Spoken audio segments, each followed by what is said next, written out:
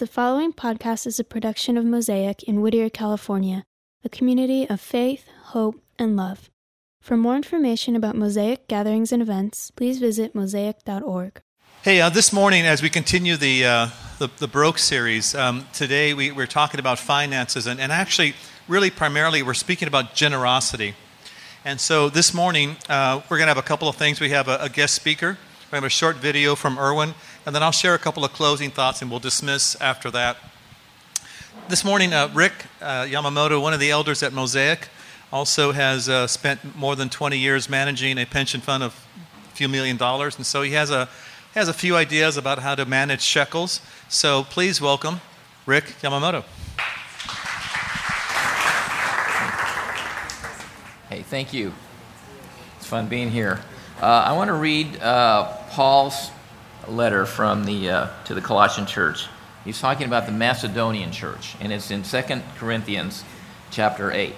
And I'm going to read verses 1 through 5. And now, brothers and sisters, we want you to know about the grace God gave the churches in Macedonia. They have been tested by great troubles, and they are very poor, but they gave much because of their great joy. I can tell you that they gave as much as they were able, and even more than they could afford. No one told them to do it, but they begged and pleaded with us to let them share in the service for God's people. And they gave in a way we did not expect. They first gave themselves to the Lord and to us. This is what God wants. Let's pray together. Thank you, Lord, for just being able to gather together and experience you. And Lord, I ask that your Spirit would fill us completely. And Lord, that whatever is distracting us from focusing on you, that you would just remove it. And Lord, that your Spirit would just enable us to focus on how you want to speak to us today. And Lord, may you work in our own hearts and have us understand more about an attitude that you would have. And that is an attitude of being generous and caring for other people. In Jesus' mighty name we pray. Amen. So as I was, this week, I don't know, there's just been different things in terms of, I like to read, and I've been getting some aha moments. And it seems like the aha moments I've been getting have been like when they're aha and I'm all excited, and when I think about it, it's like, wow, I should know that, or that should be like self-evident. But anyway, they're still energizing and exciting. And so when I was thinking about, okay, God and what he's doing in the economy and how it all fits together and so forth, and I know, and being in an investment arena, sometimes you talk to people and they have different ideas on what economic system is best and, how all that works. So I kind of stepped back and I kind of asked myself, okay, what's going on here? And so then it's just, thinking through, looking at some scripture. And so then it's like, okay, God says that he supplies everything. He blesses us with everything that we have, and we have it because of him. And then what he tells us is we should be generous, we should have an attitude so that our life and what we earn and our property and so forth belong to him. And so part of that, of belonging to him, we need to return. And the way we return it back to him is that we're generous with other people. And so what we do is we give of our money and our services and so forth to others, and then they're blessed because they're receiving things from God. And then what happens is they in turn do the same thing. So what happens is God really, what he does is he's got a flow of, that he started. And this flow goes from one person to another. And so it reminded me that in the parable of the talents, and the one person that buried the talent, that God called him wicked and evil. And he called him wicked and evil because he was not participating in the flow of what's going on. And so I thought, okay, that makes total sense in terms of what God's economic system is. And so how does that work? So I'm thinking through how that works. So it reminded me of a verse in Malachi. And the verse in Malachi, I'm going to read from Malachi chapter 3, and starting from verse 8. And it says this, should a person rob God? But you are robbing me. You ask, how have we robbed you? You've robbed me in your offerings and the tenth of your crops. So a curse is on you because the whole nation has robbed me. Bring in the storehouse a full tenth of what you earn, so that there will be food in my house. Test me in this, says the Lord all-powerful. I will open the windows of heaven for you and pour out the blessings you need. I will stop the insects so they won't eat your crops. The grapes won't fall from your vines before they're ready to pick.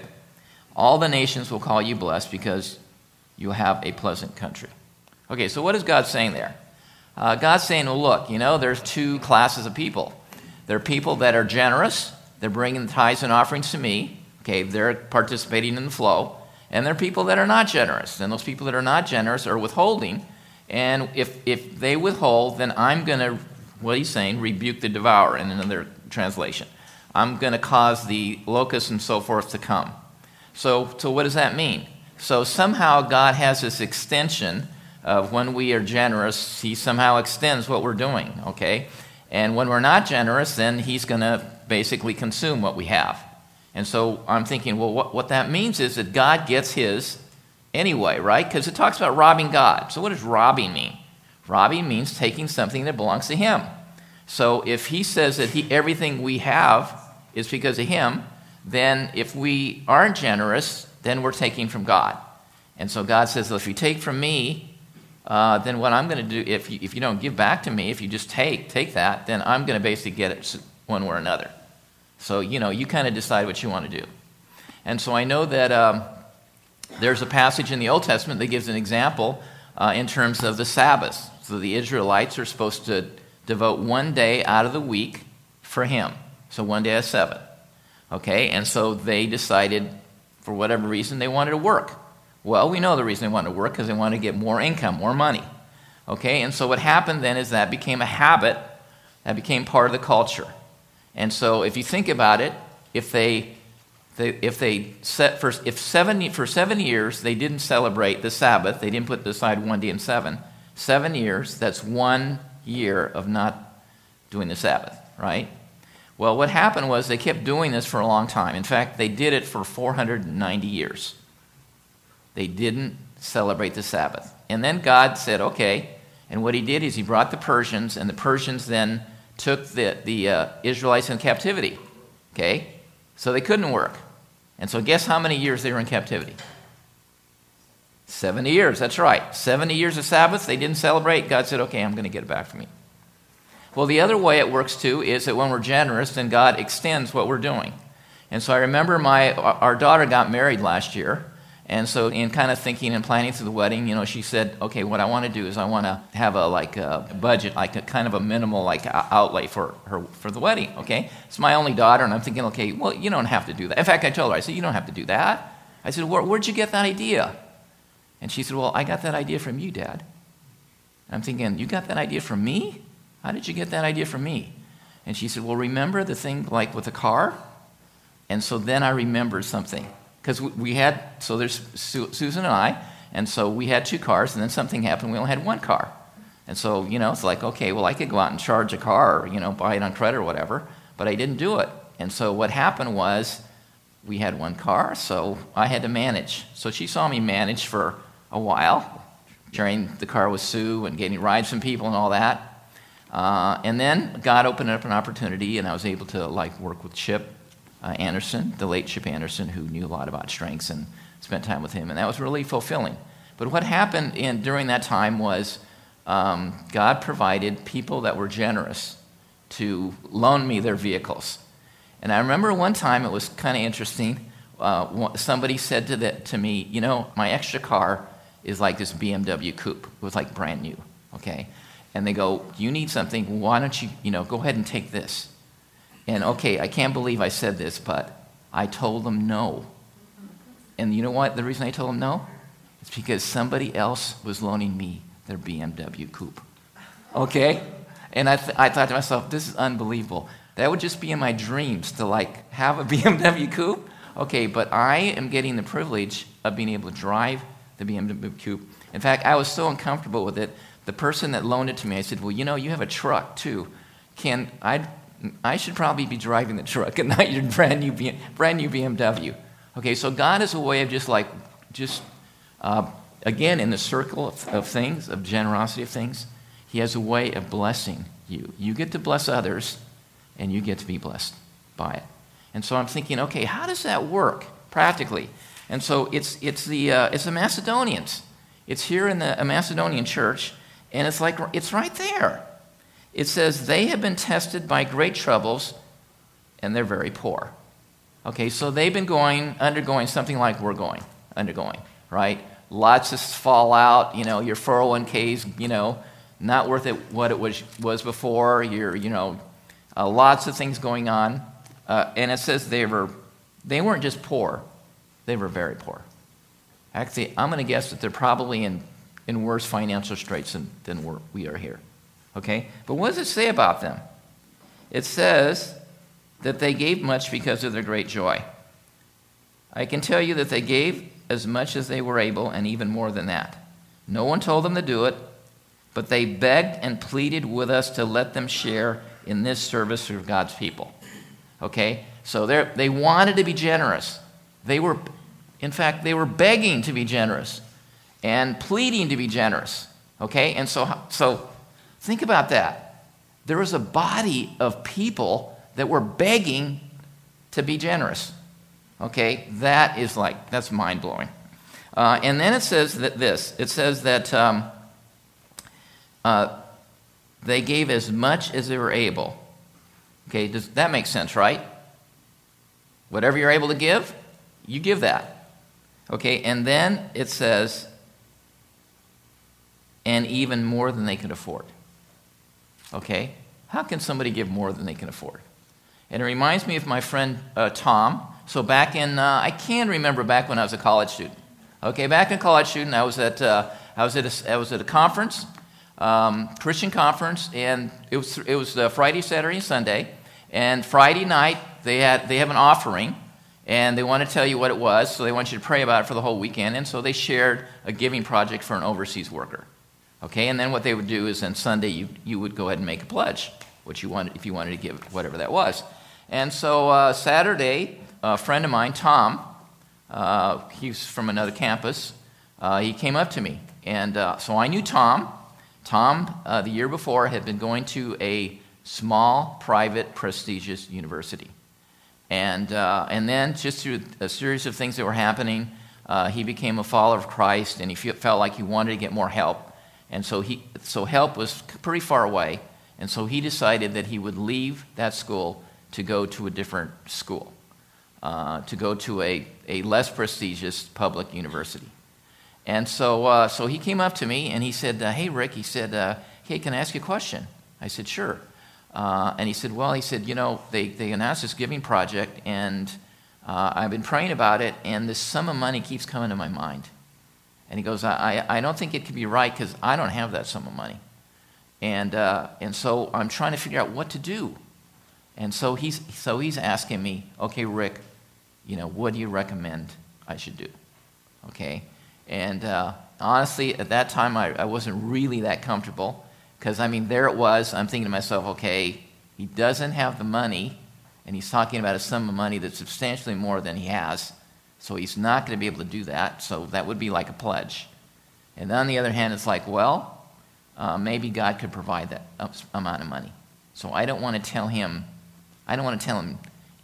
yes, go ahead and do it, but I don't want to tell him, no, don't do it. You know what I mean? So I didn't exactly know what to tell him. So I told him, I said, I'm, whatever. And so then what happened is he said, okay, thank you very much. So he was going to continue to pray about it. And so what happened then was Sunday I saw him. And so it was time, to decide what he was going to do. And I saw him as we were going home. And he said that he went ahead and he made that pledge. And so, okay, so then I didn't see Tom for a long time. I think it's probably about a month. And so when I saw him, I was really interested if anything happened. And so I said, hey, Tom, I said, did anything ever happen with that money that you pledged to, that overseas worker? And he said, oh, yeah. He said, when I went to school, he said, there are two ladies that have been praying for the campus and so forth. And one of the ladies came up to me, and she had an envelope, and she handed me this envelope. And she said, God has been just speaking to me, and she said, I feel like he should give you this sum of money. And so he said, so she said, please open it up. So he said, he opened it up, he pulled out the cash, and he counted it up. And he said, It was exactly the amount of money that he pledged to the overseas worker. And then he said to me, and then she turned to me and she said this, because it was like, it was in January. She said, God has placed on my heart that I should pay for the rest of your tuition, room, and board till the end of the school year. And he said, I didn't have any money to do that. And so what happened then is God provided in a miraculous way for Tom, and he saw a specific answered prayer. And because of what Tom did in stepping out for the Lord, what happened is that other people were encouraged. So what happened? Again, it was a circle of God's economy. So one person was generous, and another person was blessed. And the person that was blessed, because they stepped out and listened to God, they blessed other people, because other people then were encouraged to step out and listen to God.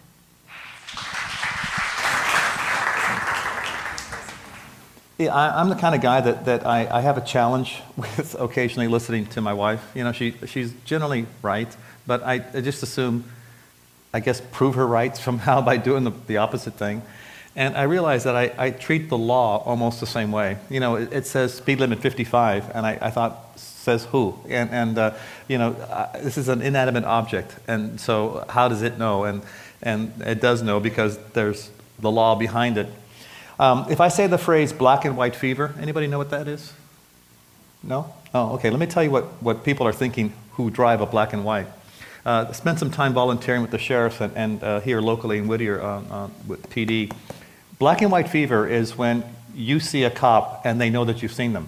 You all of a sudden drive so carefully, and it's actually annoying to the officer in the car. Like, oh gosh, black and white fever, because they know that you're trying to avoid getting a ticket, and they're probably not going to give you a ticket no matter what you do. They're just not in the mood for it that day, or maybe traffic is not their patrol that day. That's not their focus, and so black and white fever is when you so carefully obey the law.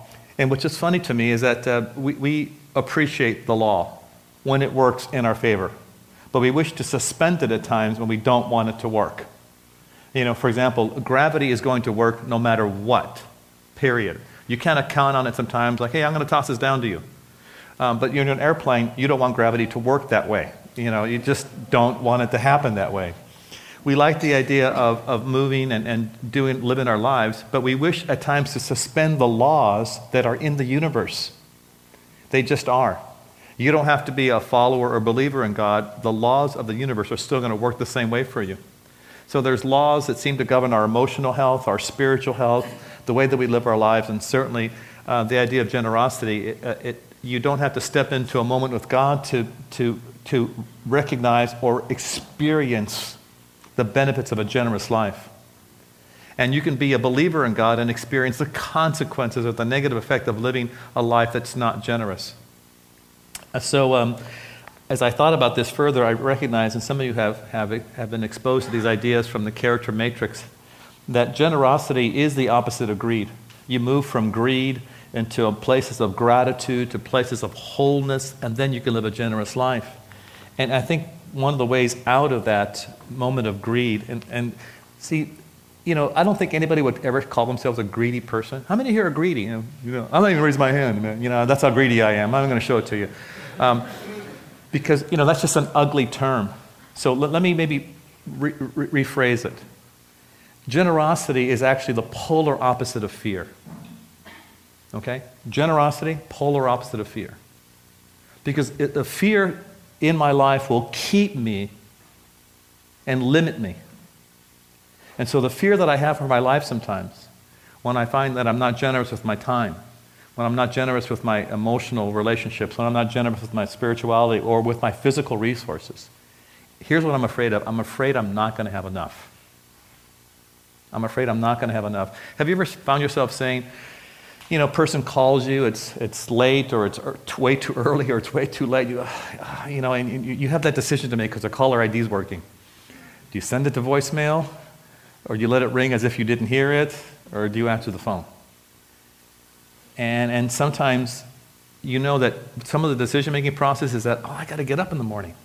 I need my sleep. Or I got to do this. I need, or if I offer that person that ride, I'm going to lose time. It's going to take me out of my way. Or, if I give this money to this organization or this group, I'm not going to be able to buy my donuts or my Starbucks, and is life going to be worth living if I can't have Starbucks, It's always fear. Fear will limit our life. And what you fear will put the boundaries down on the ground as to where your life will be as a person. And this is why I think the scriptures have a unique mystical way of saying that when I fear the Lord, it's not this cringing moment, but that I respect and understand who he is, and since he is without limits, he is the being that's connected to everything and everyone all at once, then he becomes my limits, which is huge. It's much, much more different than my own fears. I find that fear ends up becoming my own prison that I created myself. And generosity isn't some kind of key that I open the door with. See, this is the mistake some of you are going to make. You realize, I have this character flaw, so let me start living like a generous person. But I'm going to say to you that at this point, when you have to intentionally remind yourself, you're almost pretending at some level. And you can only keep that going for so long because you're not that person. It starts way back with the idea of fear. What am I afraid of? What am I afraid of losing? What am I concerned about that I may not have enough? Why am I trying to save my life? And Jesus has a powerful word to those of us, no matter where we are in our journeys with him, no matter what you're processing. He has a huge, powerful word for us. And let me set up the story. We're going to go to Matthew 16, verse 25. Jesus has told his students that his life is going to come to a very powerful negative end. In their estimation, it's a horrible end. And so Peter, one of his primary students and a very, very close friend, says, no, that's just not how it's going to happen. Rabbi, you're mistaken. And so Jesus starts to correct him. And this is where he plants this teaching, this idea about how we live our lives. 16 verse 25, this is Peter, for whoever wants to save his life will lose it. But whoever loses his life will find it. What's amazing to me is that often the very life that we hope to live and we want to be, we think we have to hoard our resources, our emotions, our time, our financial resources, our cars, our home, because we want to live a certain life. So I need to hang on to these things. And the odd thing about God's economy, and I think as Rick was pointing this out, it's not a fixed amount, it's not a pie. Where once you take a slice out, then there's left for everybody else. There's a sort of a circular aspect to it. And there's a flow to it. There's a jet stream to it. And so once I step into that flow, I become part of this movement that seems to bless others. And I get, in return, am helped as well. I recall when Lily and I were first married back in the 80s, we were kind of broke and tight, and we were looking for a house to rent. And at the time, we were hosting a Bible study in our home that had about, 25, 30 people. Some of you who are here remember that time. You were much younger and littler then. Cuter, too. And so we were looking for a house to rent that would have a room large enough for that. And it was one of those things where we looked, and there were places much cheaper and nicer, but we knew that we were committed to having a home.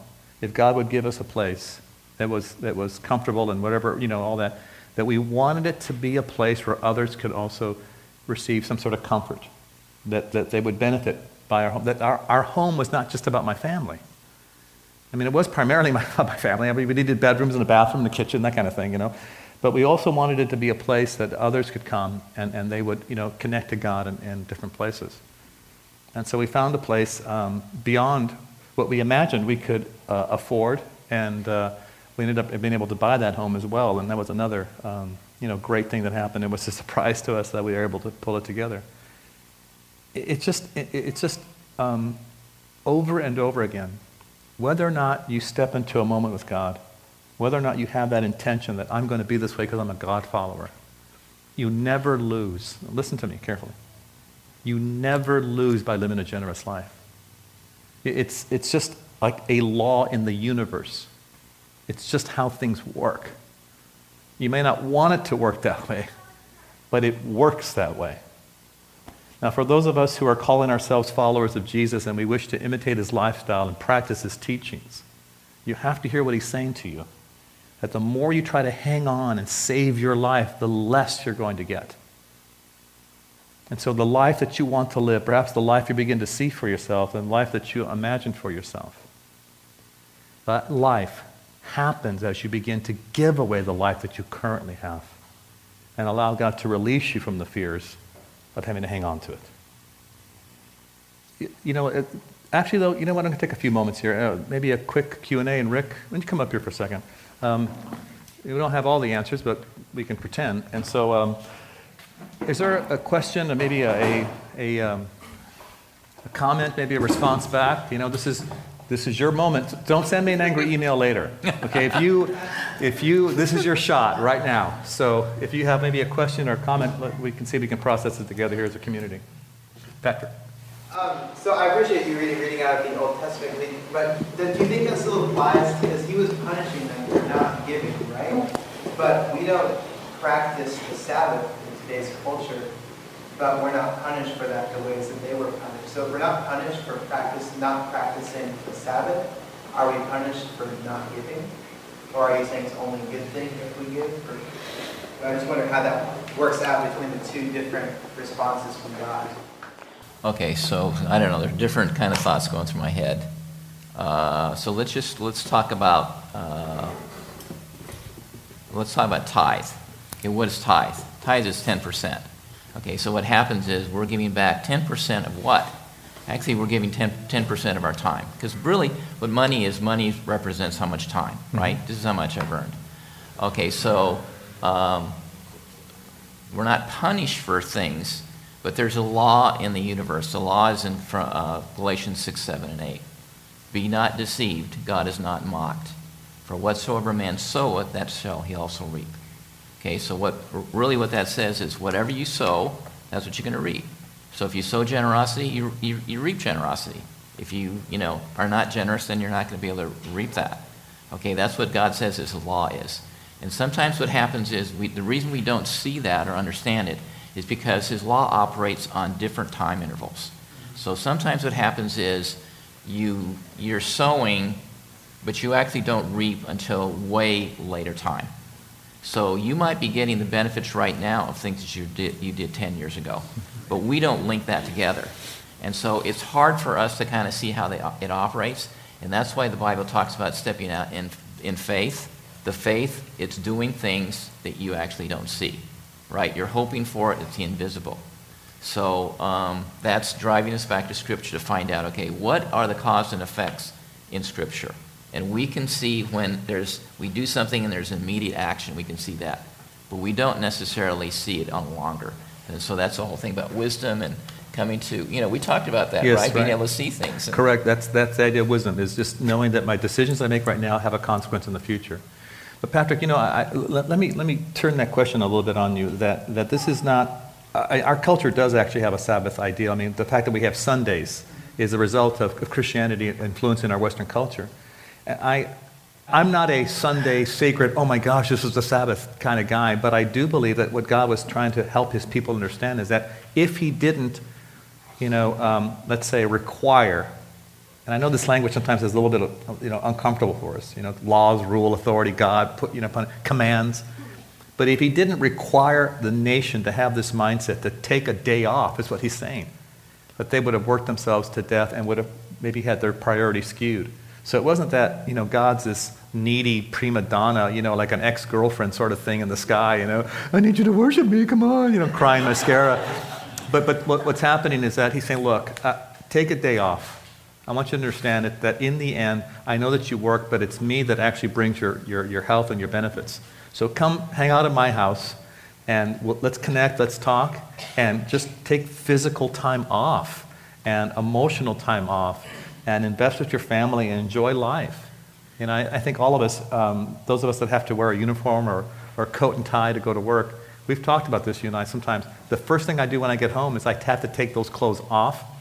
It helps when I'm in the house first. So Lily has reminded me about that. But I'll take those clothes off and take a shower and change into different clothes. And I feel like mentally I've turned off from my job and I can focus on on my life here, and my life with my family, and that kind of thing. So I Okay. see that effect. So now it reminds me that there's actually a principle there. Yes. Okay, and the principle has to do with, okay, we know this in terms of exercise. Mm-hmm. Like if you're going to train for a marathon, you don't run every day. Or if you're working out, you don't run every day. You need recovery. Correct. Okay, so when you stop and you have the Sabbath, you actually can perform better than otherwise. And we know that in terms of even workaholics. We know that if you take a break at work, or a couple breaks, your productivity goes up. Or even larger, the vacation time. A lot of employers used to allow you to buy your vacation time. They would pay you out. And some of you are probably capable of doing that for 2 or 3 years in a row.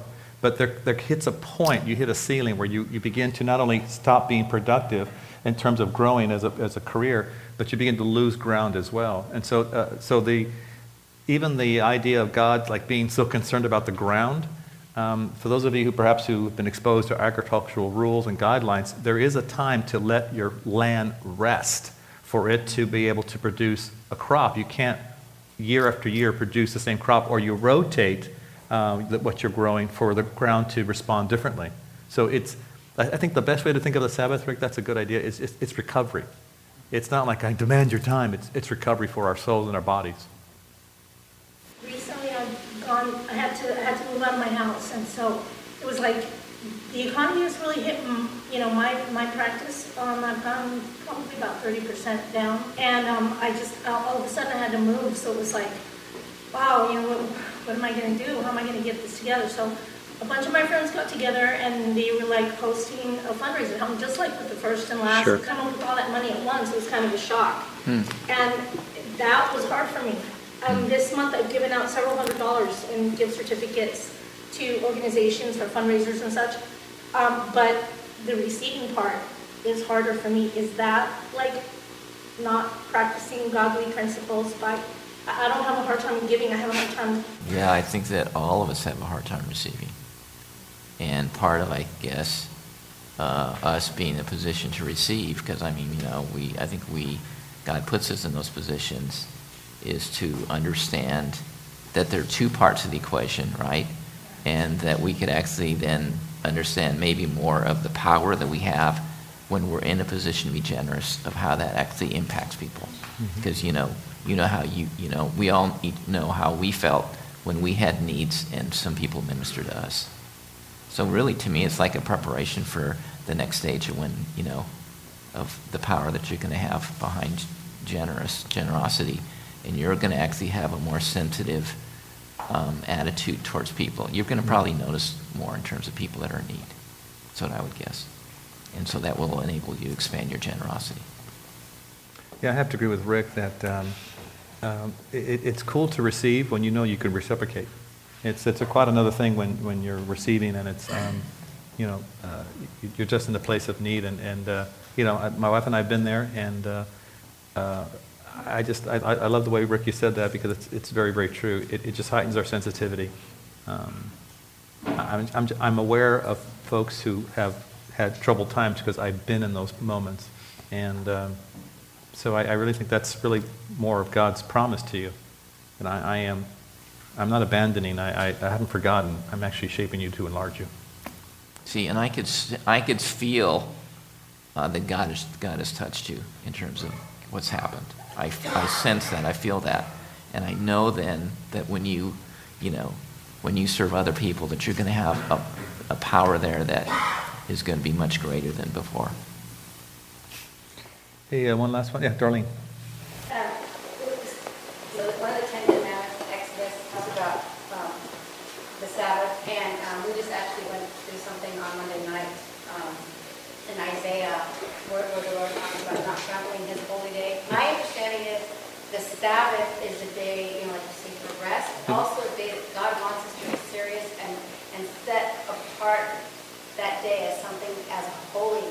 And I think you mentioned something that I wasn't sure, and I want to be sure about this. My understanding is that it is a day that God expects us to set apart and not do work. To, like you say, a day of rest, but it's a day to especially honor Him. Because, in that passage in Isaiah, it mentions that we will stop traveling on that day and doing as we wish, and set it apart as holy. I mean, can you guys expound on that? So the thing that comes to my mind was a kind of the idea in the New Testament where their animal fell in the ditch and they're not supposed to take it out because it's work. Okay, so we'll just think about it. Okay, you get a definition of what is work. Okay, what can I do? And so what happens then is the rules then impede upon what God wants you to do, right? See, I think one thing is God gave the Old Testament rules because people didn't have really parameters and understanding in terms of how things are supposed to work. Okay, so then what happens is then people are very rule conscious, and you're not supposed to do this, you're not supposed to do that, and that's kind of the way it operated, when we come to the New Testament. Then Jesus comes, and he talks about the fact that, it's not about the external rules. There's something deeper that goes underneath that. So what is it? So we're trying to understand what the principle is. Mm-hmm. Okay, so that's why it's like, is it tithes or is it generosity? What he was referring to. And so part of it then is, I think God wants us to go deeper in terms of what's the principle behind that?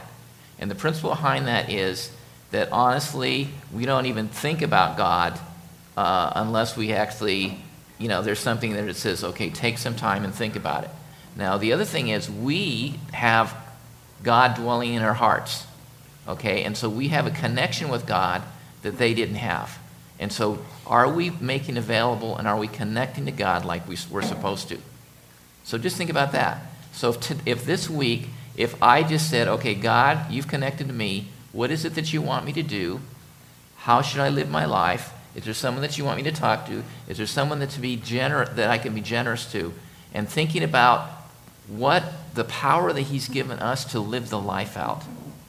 It transcends the rules. Well, remember, it wasn't Sunday, and I think I think it's every day. This is why I'm not weirded out by Sunday. So some folks, perhaps because of their work schedule, perhaps Saturday gatherings, like we do in South Bay, that is the time that people go to gatherings.